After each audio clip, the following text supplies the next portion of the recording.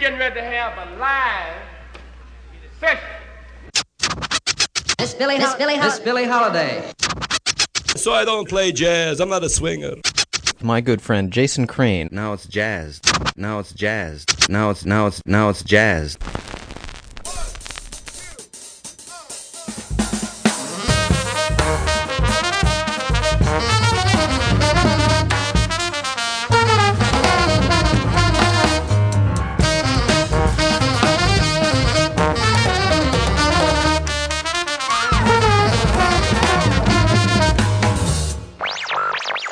Lesson 1. Basic Hip. Welcome to the Jazz Session. I'm Jason Crane.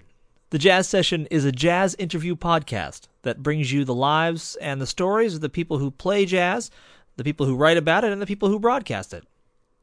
This is show number 2, and you'll find it and all the rest of the shows, which at the moment is one more, at thejazzsession.com. I'm really pleased this week to welcome Luis Perdomo to the show. He's a piano player, born in Venezuela in 1971, moved to the States in his teenage years. We'll hear more about that. But Luis, I wanted to start by asking you about your dad. He had quite an effect on your early musical upbringing, didn't he? Yeah, definitely. Yeah, I was very lucky to have access to a big record collection when I was growing up. My father, he's not a musician, but he plays a little piano by ear. He was very open-minded as far as the music that he liked to listen to. We used to have a big record collection of, you could find jazz, classical music, salsa music, Brazilian, traditional Venezuelan music, pop music, soul, you name it. You're sure that you could find anything in there, And you mentioned when you were a kid, you were listening to a lot of very adventurous music that most other kids your age weren't listening to, right? Yeah. My teacher in Venezuela, Jerry Whale, he, every time after my lessons, he used to lend me a couple of records. And he also had a big record collection, especially with a lot of avant-garde. So this way, I got introduced to the music of Cecil Taylor and a lot of Ornette Coleman, Stockhausen, Schoenberg. I got introduced to Glenn Gould, recordings of Glenn Gould playing Schoenberg, Paul Bley, people like Andrew Hill, Gunther Hampel, especially also a lot of European avant-garde I got to listen to through my teacher in Venezuela. Just one last thing I wanted to ask you about that, and that is a lot of adults find it very difficult to listen to music like that and understand what's going on. How did you have the tools to really appreciate that music at the young age that you were listening to? Yeah, well, it's funny that you mentioned that because at the beginning when I first started piano, I didn't like jazz. It's not that I didn't like it, I didn't understand jazz. And so I thought it was boring. It's like, because my dad was always listening to like Oscar Peterson and Bud Powell and Dizzy Gillespie, and I was like, oh man, why are you listening to that? At the time, I was listening to a lot of salsa music. And also at the time, my teacher, every time for my lessons, he used to bring one of the pieces of the real book. I guess a few years later, I heard a saxophone player from Venezuela playing one of the songs that my teacher had brought, one of the songs from the real book, which it was actually Pent Up House by Sonny Rollins.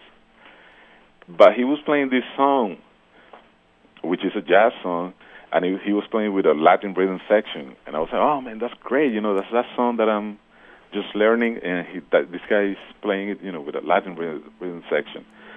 So I guess that's how you really started getting interested into jazz, through Latin jazz, But then right after, I don't know how, but I just jumped to avant-garde. I think it might have been the energy of the music where attracted me. But right after that, I was listening to I was listening to Paris Concert, this group with Chick Corea, Anthony Braxton, Dave Holland, and Barry Atchell. Frank Wright, the first Frank Wright record that he did for ESP. Listening to the New York Art Quartet, and I just loved it. Like, from the first time that I heard avant-garde music, I just loved it. So you said you played your first professional gig when you were 12. How did that happen? Yeah. I had a band with a whole bunch of kids from my high school, and we had a small salsa band. I think it was six people in that band, and we just played around, in little school reunions and stuff. I always say that it was my first official gig because that was the first gig where I actually got paid some money, and it happened in a baseball stadium. Not like a big baseball stadium, one of those little, stadium for I guess for kids. That's where my first gig was, and I just stayed playing, music after that. By this time, were you starting to think about music as a career choice? No. It was just I really liked it a lot, but I guess nobody really in my family wanted me to be a musician, just because musicians were seen as, drug addicts and alcoholics, and they were always like running behind some women, and just getting in trouble. My dad just wanted me to learn music just to keep me off the streets and, just do something else instead of hanging out, doing nothing. I don't really know when I just became interested in, like thinking about it in a serious way. It just happened, I think I never really thought about it. The only thing I knew is that I loved playing music. And to this day, I love it, and, I wouldn't do anything else.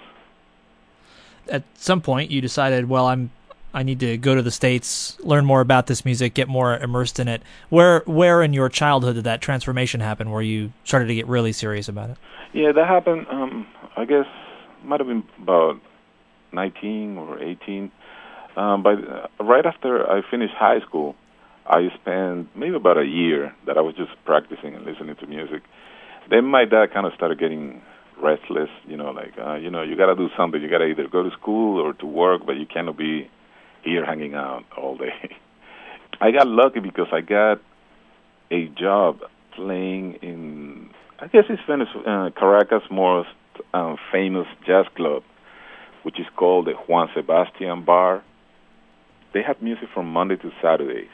I got a happy break there. At the beginning, I was just a sub. I used to sub for the regular piano player. But then eventually, when the guy left, he just told me, "Man, you want the job?" And I said, "Sure, yeah." And I did that gig from Monday to Saturdays for 4 years. It was in this place where I met a whole bunch of other musicians. I met this trumpet player who had a uncle that lived in Elizabeth, New Jersey.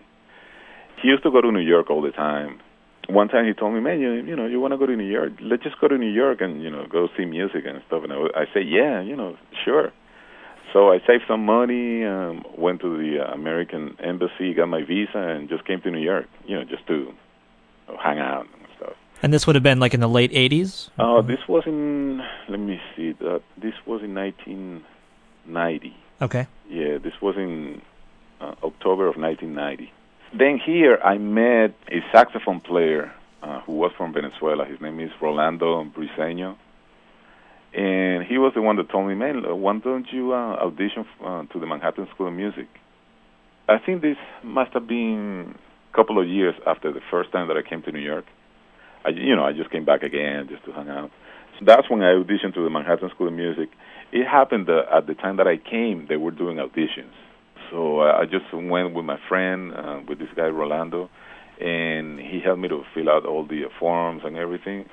And next thing, they gave me a scholarship, and I just came back, and I stayed here. So you came to New York on a vacation, you went and auditioned for college, and you got a full scholarship. Yeah. So yeah. I officially came to New York in August of 1993. I'm talking to you from Rochester, New York, and that is currently where Harold Danko teaches at the Eastman School of Music. And if my memory is right, you studied with him at Manhattan, right? Oh, yeah.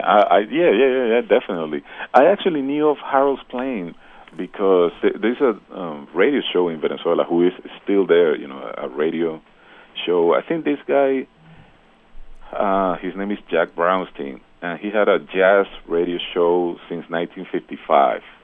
I remember my dad used to listen to it a lot, and he used to tape it. And one time we were listening to it, and he played this record by Lee Konitz, and it happened that Harold Danko was the piano player. And I think it might have been Rufus Reed on bass and Al Harewood on drums.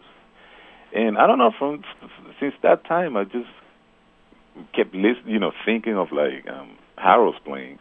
And I used to play that tape because it happened that I taped the radio show, and I used to listen to it a lot, and over and over and over. And when I came to the Manhattan School of Music, I saw that he was the teacher there. I said, well, I got to study with this guy. It happened that, he I actually met him. He was there when I auditioned to the Manhattan School of Music, and he was a real nice guy, and, he has accepted me as a student, and, that's how it happened. And what did you study with Harold? What did you get from studying with Harold? He knew a lot of harmony. I got introduced to the way American people play, Because down there in Venezuela, although I was playing jazz, but I had a lot of other influences. And I was playing Latin, and I was playing Brazilian music. But when I came here and I started listening to Harold Danko, and I also took a couple of lessons with the late Jackie Beyer. It was a realization to me. I said, wow, this is so different to the way that we were playing down there in Venezuela, And especially, the Harold's harmonic concept was so far advanced that I actually wish that I could take lessons with him now, because I think now I'm more prepared to understand what he was telling me, when I first came to New York. When you were at Manhattan, were you also studying classical piano at the same time? Yeah, I also took some classical lessons with a pianist by the name of Martha Pestalozzi. And she was a beautiful lady and very, very, very, very serious about music, and it was great for me. It really helped my technique. I studied some Chopin and Bach with her, and some Mozart, and she also helped me a lot with my sight reading. I took classical lessons for the 4 years that I was in Manhattan School of Music. And were you recording records and playing gigs at this time? Not much, because I was an international student, so I was required to. I think that I had to take more than 16 credits. So, and at some point I was taking 20 or 21 credits, so I didn't really have that much time to be hanging around or recording. I used to play around the school a lot. I remember I used to play a lot with Stefan Harris, who was at the school at the same time. And we had a group, actually, or he had a group, and I was in his group. So, and we used to do gigs around. But I guess I wasn't playing that much. I was mainly just going to school. And when you finished at Manhattan, you went on for an advanced degree at Queens College, right? Yeah, in Queens College. That happened. I had seen Roland Hanna playing at the Manhattan School of Music. He was a special guest with the Manhattan School of Music Jazz Orchestra. And when he played, at some point he played a couple of tunes solo piano. I think one of the songs was Lush Life. And man, right away I said, man, I gotta take lessons with this guy, because at the time I was hearing in a more polyphonic way, not just harmonically. When you just hear chords, vertical chords, I was hearing more lines, melodic lines. And Harold was a master playing at that particular style. And I found out that he was teaching at the Queens College, and same thing. I went and I auditioned, and I took I guess 2 years of lessons with Harold, with Roland Hanna. I'm sorry. And man, this guy was tough, and that's actually that's the kind of teacher that I need. Somebody who doesn't really take no BS from me. Because with my teacher in Venezuela and with Harold, we were more like friends. So many times I wouldn't study the stuff that I was supposed to prepare, and I would come to the lesson unprepared, and I would tell Harold or Jerry, hey man, just I didn't have time to practice, and they were nice about it, and they say, okay, well, we'll do it next week. But with Roland, forget it, man. Like this guy, I remember one time that I was maybe like 20 minutes late when I showed up to the lesson. He just told me, man, you cannot be coming here this late, and you're making me waste my time, and I'm serious about this, and blah blah blah. And, he just gave me a lecture for 10 minutes, and then he just told me, well, we cannot do anything right now. Just come back next week for your lesson.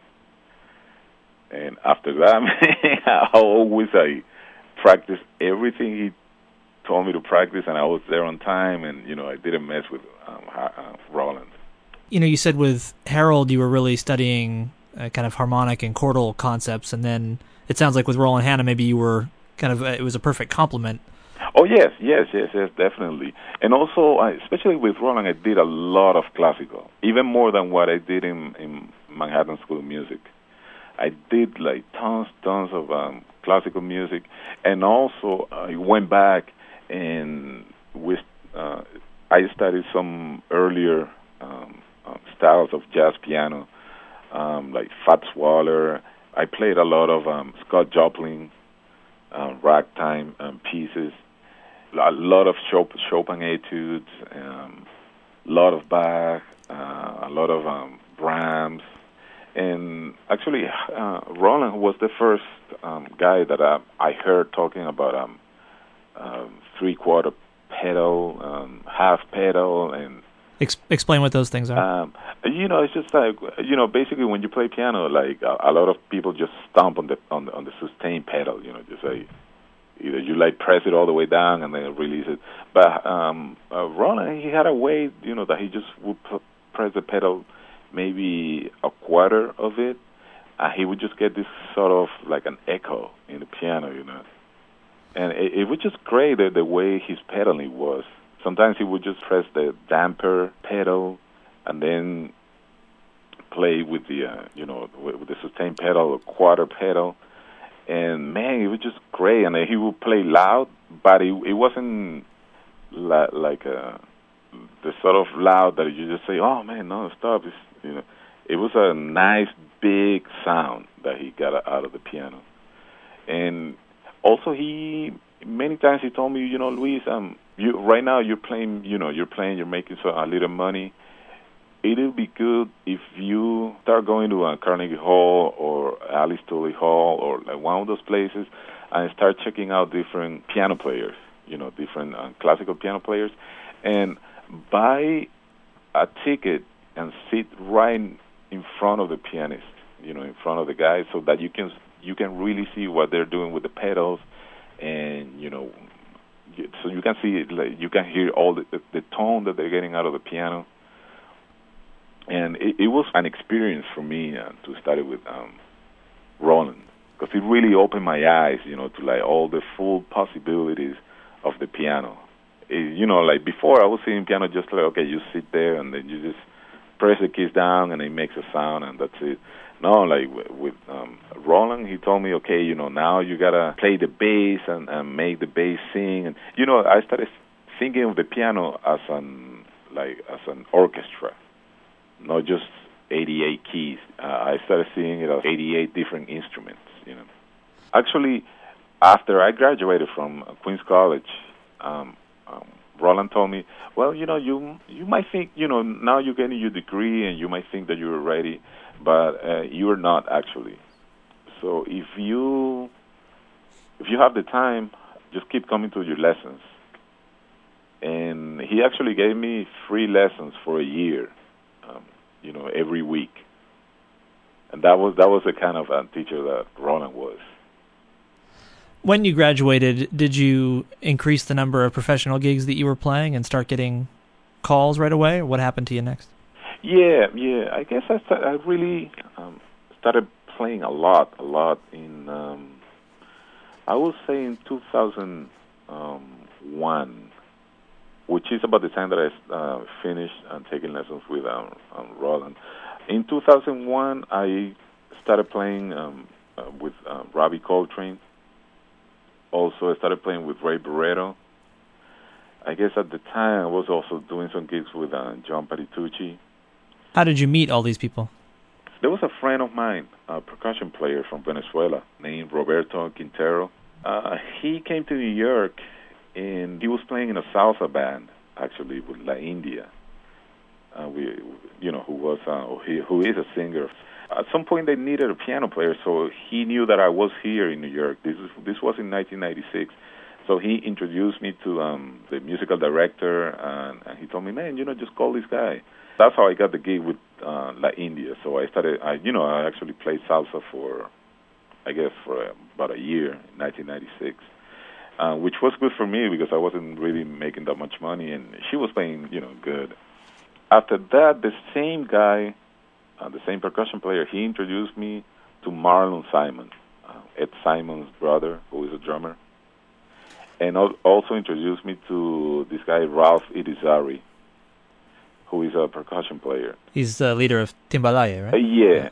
After I met Ralphie, he called me to be in Timbalaye, and I was in Timbalaye for 8 years. And, we did like 3 CDs and a whole bunch of tours in Europe. And with Marlon, we did a record, which is called Rumba a la Patato. And I played in Marlon's band for a while. Playing with Marlon, I got introduced to Brian Lynch, because then he was playing with Marlon. Now, playing with Brian Lynch, I got introduced to Daphnis Prieto and Giovanni Terry. Then playing with Giovanni Terry, I got introduced to, I guess, Claudia Cunha and Jason Linder. And at some point, Jason Linder, he needed a sub in Claudia's band, so I subbed in Claudia's band. We went to Japan, and in Japan, that's where I met John Patitucci. So, it all goes like that, Like, it is not like I have, I have gone to places and, say, hey, man, I'm a piano player, and call me. It takes longer this way, but I don't know, that's the way it works for me, You've been working a lot with 2 saxophone players in recent years, both Robbie Coltrane and Miguel Zenon. Right, yeah. With Robbie, I met Robbie playing with, it might have been with Daphnis Prieto. And also when we did the recording with John Benitez, the bass player, we did a recording called Descarga in New York, and Robbie was in that record. So when Robbie was looking for a piano player, he remembered me, and his manager gave me a call. And that might have been in April of 2001, and I've been playing with him since. And with Miguel, the way I met Miguel was, the bass player in Miguel's band, Hans Glavishnik.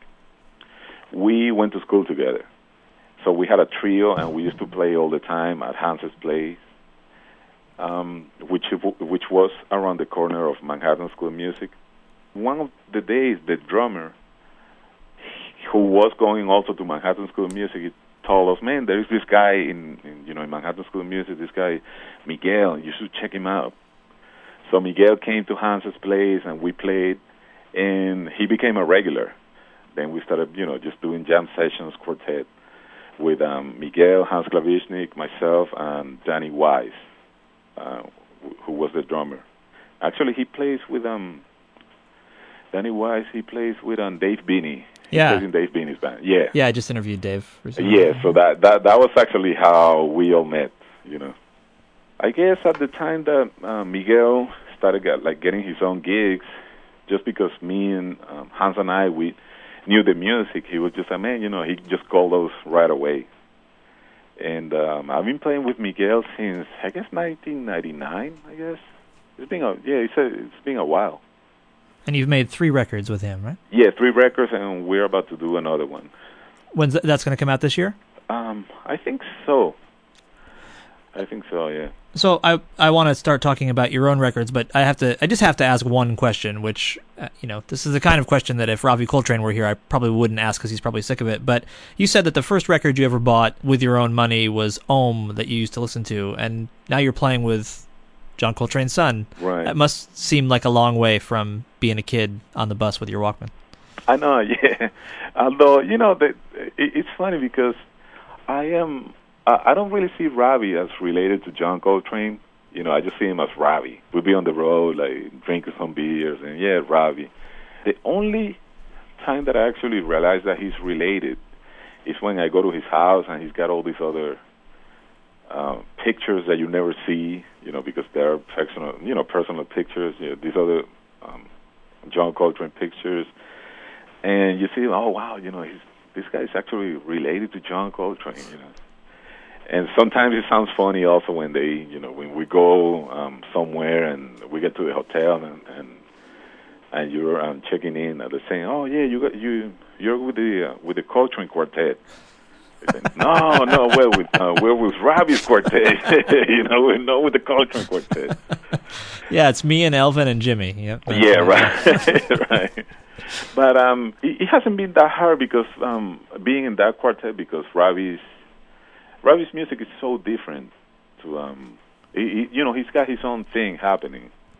Let's talk about your own music. You've released 2 really fine records, one called Focus Point, which came out a couple years ago, and a new record called Awareness, both on RKM. And I want to talk about Focus Point first, which brings together a lot of the people that we've just been talking about. Miguel Zenona's on the record, Ravi's on the record, Roberto Quintero, who you were mentioning earlier, is on the record. Mm-hmm. Talk a little bit about this project, about how you got to make the recording and how you chose the folks who were going to play with you.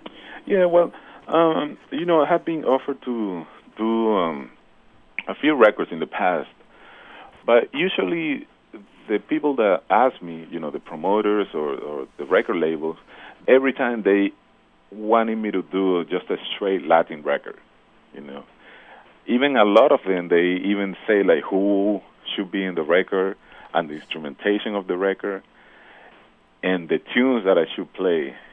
So I would say, man, that stuff is great, and I grew up playing all that stuff, and I know it, inside out. But that's not really the stuff that I want to be doing. Like, I don't want to do a record, just playing, Latin jazz standards or that kind of stuff. So every time I said no. A lot of people used to say, man, like, you said no to a record date? Are you crazy? And I would say, man, I don't know. I might be crazy. I might be wasting a very good opportunity for myself, but that's not what I want to do, man, And I actually felt good saying no, so I it wasn't a problem. Ravi was the only guy that, when he got his record label, RKM, I don't really know if I asked him or if he asked me. But he was the first guy that was like, well, you want to do a record? Oh, cool. Just do whatever you want. Like, he didn't tell me, he didn't say anything. He said, okay, choose the people you want to play with, rehearse the music you want to do, and just let's get together and do it, So almost all of the compositions on this record, except 2 on Focus Point, are your own compositions. That must have felt good. Yeah, a lot of that music I have written when I was going to the Manhattan School of Music, and it's music that I just didn't want to just put it away and then okay, that's the end of that. So I just I wanted to put all that music on record and get to play it a little bit, because even when I wrote that music, I might have written it for a combo concert or something. So we, I actually got to play it only once. I had all this music. Also have some music that I wrote when I was going to Queens College. And I just wanted to just put all this stuff that all this random music that I had, floating around my room. Just okay, let me just organize this stuff and record it. Well, let's talk about the new record, which is called Awareness, and which is really fascinating. Hans did manage to make it for this one, and Eric McPherson on the drums. And then on about half the record, it's kind of a double trio, except there's one piano player, you obviously, and Right. And two fantastic additions. Nashit Waits on drums, and then one of the most amazing stories of the jazz world, I think, in the last 50 or so years, and that's Henry Grimes, who's back on the scene again, playing bass after being literally missing for decades. Talk a little bit about this record, and then how did you get the idea to have two bassists and two drummers? Well, I always loved the way the sound of the two basses. I think the first time that I heard two basses interacting with each other was back when I was 15, and my teacher, he lent me a record by Cecil Taylor called Conquistador. It's funny because that's in that record actually Henry Grimes played. He's on that record. So that was the first time that I was hearing two basses, and the first time that I heard Henry Grimes play. For this record, it wasn't something that I was like thinking about it for a long time. It just occurred to me one night. It's like, oh man, I just gonna do something with like two basses and two drummers. I thought of the trio that I was using at the time, which was gonna be on the whole record anyway, which is Hans Glavishnik and Eric McPherson. But when I was thinking of the double trio thing, I either thought of Alan Silva or Henry Grimes, because I just wanted like a different color. I wanted Hans to be playing the groove and just to be laying down the foundation, and then I wanted somebody else just floating on top of it. And I had just seen a concert with Henry Grimes and William Parker, Alan Silva, Cyron, and saxophone player who I always forget his name. Anyway, so it was a concert of 4 bass players and saxophone. Charles Gale, that's the name of the saxophone player. And I saw Henry there playing. I was like, oh man, I always kept it in my mind, like I always, I want to play with Henry Grimes. So I called him, and he agreed to do the record, and he was actually very nice. I spoke to his partner. They were both very gracious and nice, and they agreed to do the record. And with Nashit, I heard Eric and Nashit play together many times, and they grew up together in New York, and they grew up playing together, the whole time. So when I thought about the other drummer, the second drummer, Nashit was like naturally the guy that I thought, it's like, well, this is the guy that I want on the record, because basically I just wanted the two drums to sound like one big drummer, drummer with like 4 hands and 4 feet, and playing all this stuff. Then I wanted the bass to be one of the basses to be laying the groove, and then another bass just floating around. And then I had the choice of playing with the groove or like play, out, or I had that choice, of play free or just play with the changes or whatever, And so and actually it worked out real well. When I told Ravi, he right away he said, "Oh, great, let's do it," So it was, at the beginning I was a little bit, a little bit concerned. I mean, is this gonna work out, or is it gonna be weird? But for some reason, I thought, I had a feeling that it was gonna work out, and actually it did work out real well.